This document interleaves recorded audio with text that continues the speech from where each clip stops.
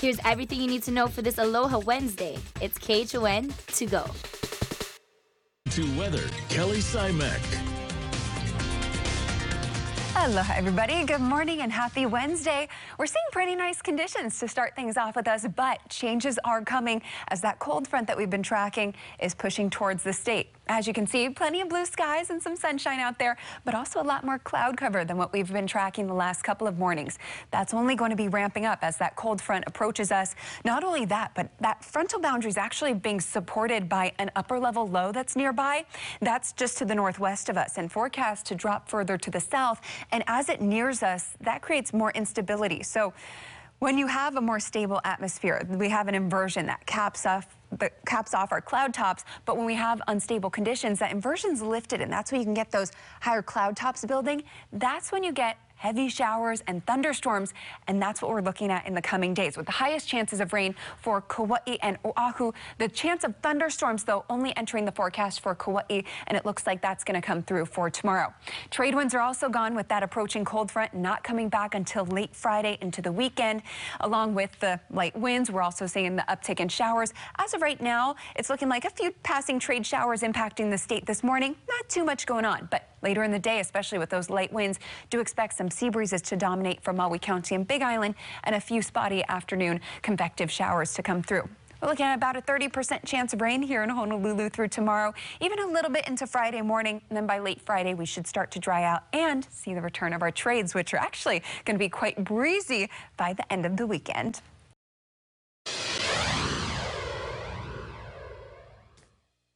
All eyes are on Pennsylvania as the crucial battleground state continues to count mail-in ballots. Election officials say they're uncertain exactly when the tallying process for the presidential election vote will be complete, adding that they're not concerned about meeting, quote, artificial deadlines, but ensuring accuracy. And Commissioner L. Schmidt, we'll be done as soon as we're done. We want to make sure that every vote that is legitimately cast and is good, it gets counted. That's what normally happens in elections. People vote, we count the votes, and then there's a winner and there's a loser. That's what's going to happen. We're going to count the votes, and we're going to end up at the end. But it's going to be accurate, and we will continue to give you information as it becomes available. Pennsylvania is a major swing state. Since 2008, every presidential candidate to win the Keystone State has gone on to win the presidency. Back here at home, election officials have been working through the night to tally all the ballots in local races. Dallas Ontiveros joins us live from the Convention Center with the very latest. Good morning, Dallas. Good morning, Ross. That's right. Volunteers in the Elections Division has been working throughout the entire night until this moment, because just before jumping on camera, they just announced that all the ballots have been counted and all the results will be posted on the city and county's website.